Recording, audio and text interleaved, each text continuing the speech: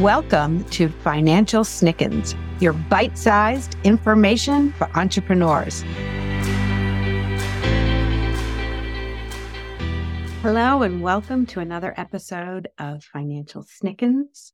I'm your host, Alicia McCabe, and today we are going to be talking about leadership.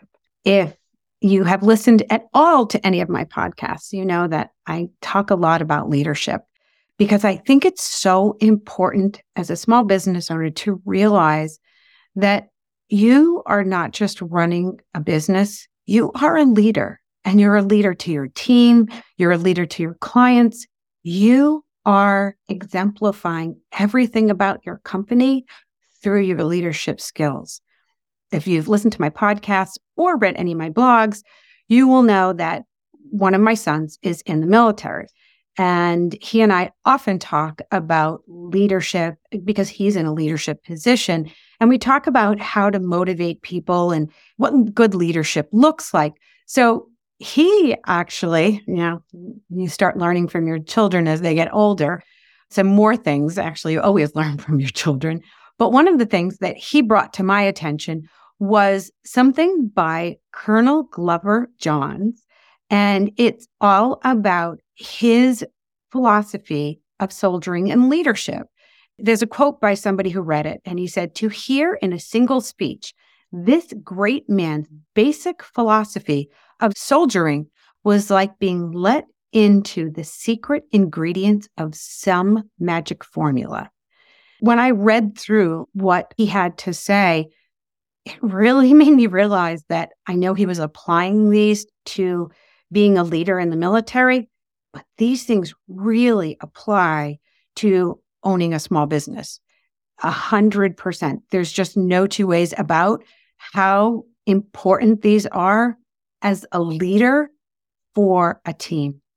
So I'm going to go through them. There are 13, I think, of them. So the first one is strive to do small things well. So I'm thinking about this. It's attention to detail and it's precision in executing even the smallest tasks, and it contributes to overall excellence. And so when you are doing tasks and your team is watching you, they are looking at you and emulating you. So if you start to set this as a precedent, they will follow you, because they know when you do something small very well, it's a foundation for larger accomplishments. Okay, number 2, be a doer and a self-starter. Aggressiveness and initiative are 2 of the most admired qualities in a leader, but also must put your feet up and think. This is so true. So as an entrepreneur, you're already a doer and a self-starter. You got this. And being aggressive and initiative, you're probably already doing those things. But you need to put your feet up and think. You really need to take those moments of thoughtful reflection, and it helps you to stay well-informed and allows you to make strategic decisions. And if you don't believe me, think about your own life. When do you have the most aha moments? It is not in the middle of a meeting. It is when you are in the shower and there's nothing else going on. It's those quiet moments when things pop into your head, and you can do those. The third one is strive for self-improvement through constant self-evaluation. Now, I love this one because I always do self-assessments, and I think about, what am I doing right? What am I doing wrong? And how can I improve on those things? So this goes down to both personal and professional growth, and recognizing the strengths and weaknesses that you have allows you to adapt, learn from experiences, and refine your own personal skills. That helps you to contribute to the ongoing success and development of everyone around you. If you continue to self-evaluate and learn how to do things better, it helps you to be a better leader. Number 4 is never be satisfied. Ask of any project, how can this be done better? Now, this may be annoying as a leader, but it really is a great question to continue to ask yourself and your managers. When you instill this question in your managers, you will have continuous improvement that has innovation and excellence. And if you set those as standards, you will get them. We need to perpetually challenge the status quo. If we don't perpetually challenge the status quo, we are going to accept things being done as they've always been done. We need to encourage teams to seek innovative solutions and enhancements. We need to foster a culture of constant advancement. And asking the question, how can it be done better, is how to make that happen. Number 5, don't over-inspect or over-supervise. Allow your managers and leaders to make mistakes in training so they can profit from the errors and not make them in combat. I don't feel like in business I'm in combat, so I will make this in a different language. So we need to provide a space. It's almost like in software, they call it a sandbox, where you can play, where you can actually do these things and have a controlled environment, and it develops resilience and adaptability. And leaders who can learn from mistakes while they're in this situation and know that it is a non-critical situation and that you are not going to be criticized and berated for the decision you make, it allows them to learn in this environment and be prepared for success in more challenging scenarios that are definitely going to happen in business. So allow your leaders to get involved in situations and help them with training and help them with role playing. How would you respond to this? Allow them to work through this development so that when the situations do happen, they will be ready for them. Number 6, keep your troops informed, telling them what, how, and why builds their confidence. So transparency and effective communication instill trust and confidence in the team.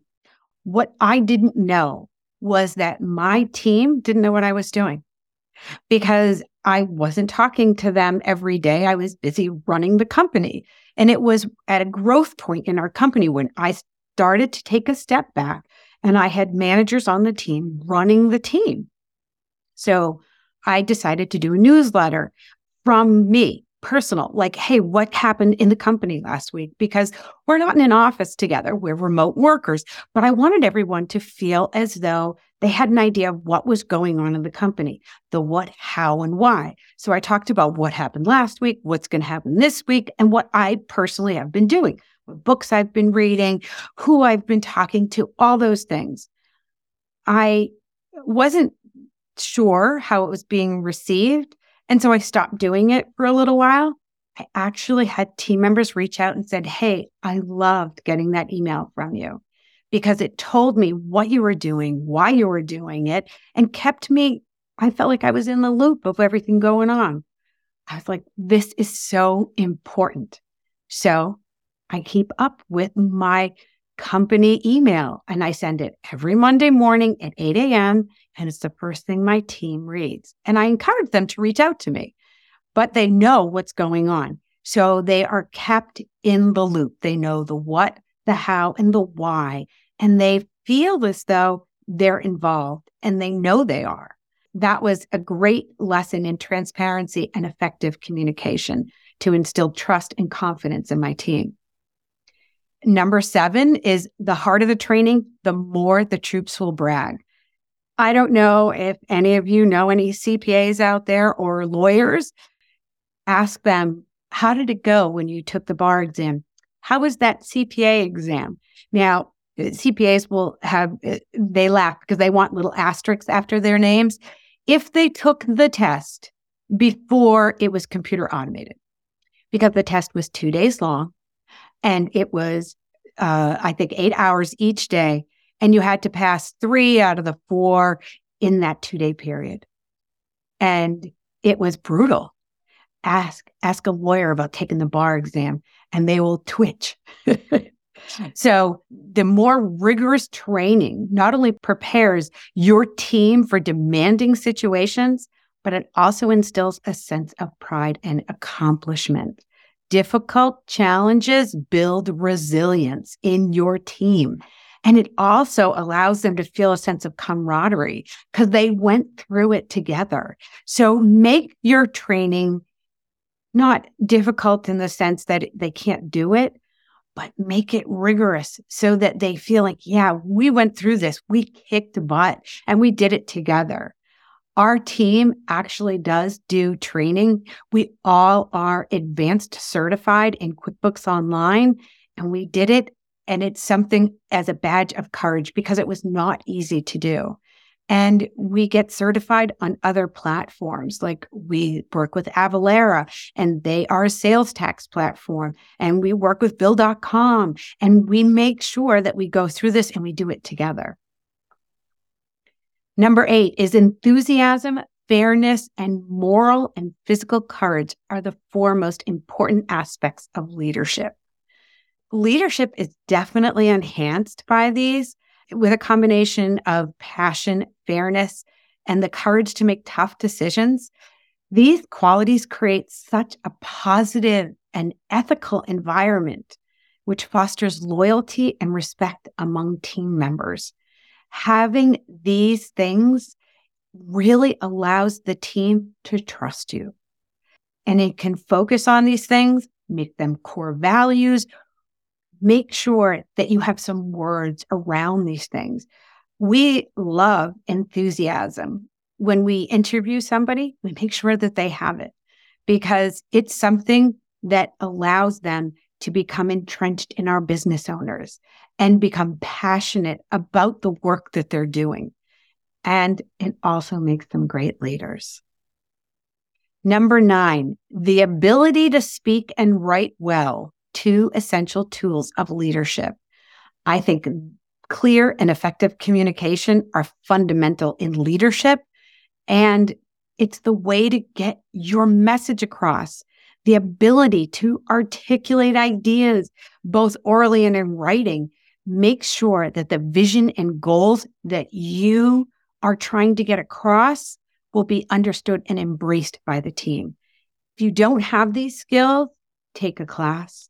Go find somebody. There are voice coaches that will help you be effective communicators. There are writing groups that can help you with your writing to make sure that you get these things across. Use ChatGPT. Woo-woo! Let me tell you, a lot of the things that you want to say and articulate can be helped by a push from ChatGPT. Just put in there, I want to be able to say this in a clear and effective way. And it will give you some ideas. It will definitely help you get there. Number 10, have consideration of others. Leaders need to have empathy. Having empathy and recognizing the well-being of your team as important goes a long way.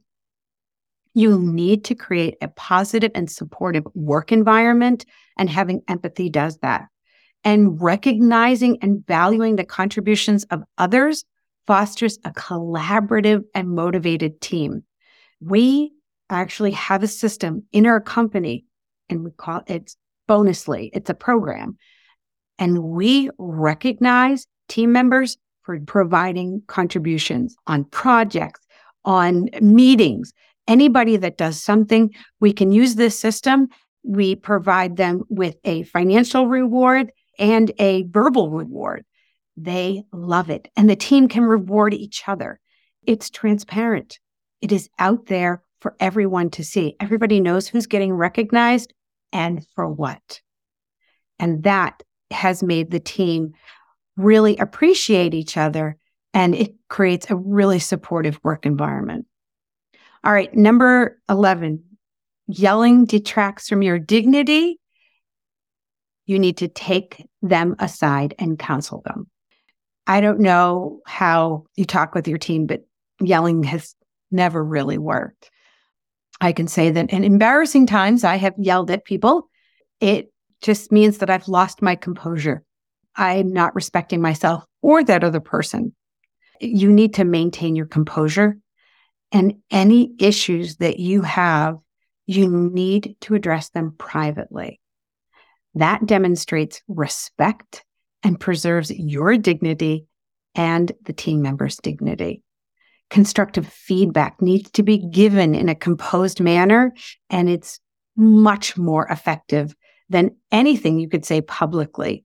Public reprimand only brings shame, and that is never something a good leader wants to do.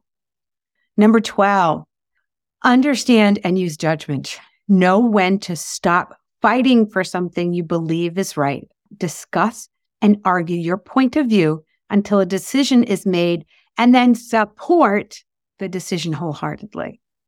I know I've been on the other side of this as an employee when I didn't believe the company was going in a correct way, and I would fight. And then it comes down to you either have to get on board and support it or not. And people who don't support that decision when it's made are detractors from your company. Using discernment is crucial in leadership. Knowing when to advocate for a cause and when to accept a collective decision ensures that you are going to get buy-in from your team and you're going to have a cohesive team dynamic. So you have to be aware of these situations and know when to stop fighting and know when it's most important to use the team's ideas and their collective thoughts, or when it's most important to use yours. Number 13, I think, is my favorite. Stay ahead of your boss. As an entrepreneur, my boss is actually my clients. So me personally, I want to stay on the cutting edge of what's happening in small business. How can I help my small business owners the most? What can I do? What software is out there? What can I learn that is going to help them? Anticipating the needs and being proactive demonstrates initiative and foresight and that you care. And leaders who stay ahead of their superiors, look for this on your team. They contribute to the organizational efficiency and they showcase their commitment to the success of your company. That is who you want to hire. You want to hire somebody who is always looking to stay ahead of you, who is out there showing initiative and foresight and is showing how much they care about the company succeeding. And that is who you want to hire as an employee. And that is who you want to hire as somebody who you can outsource work to.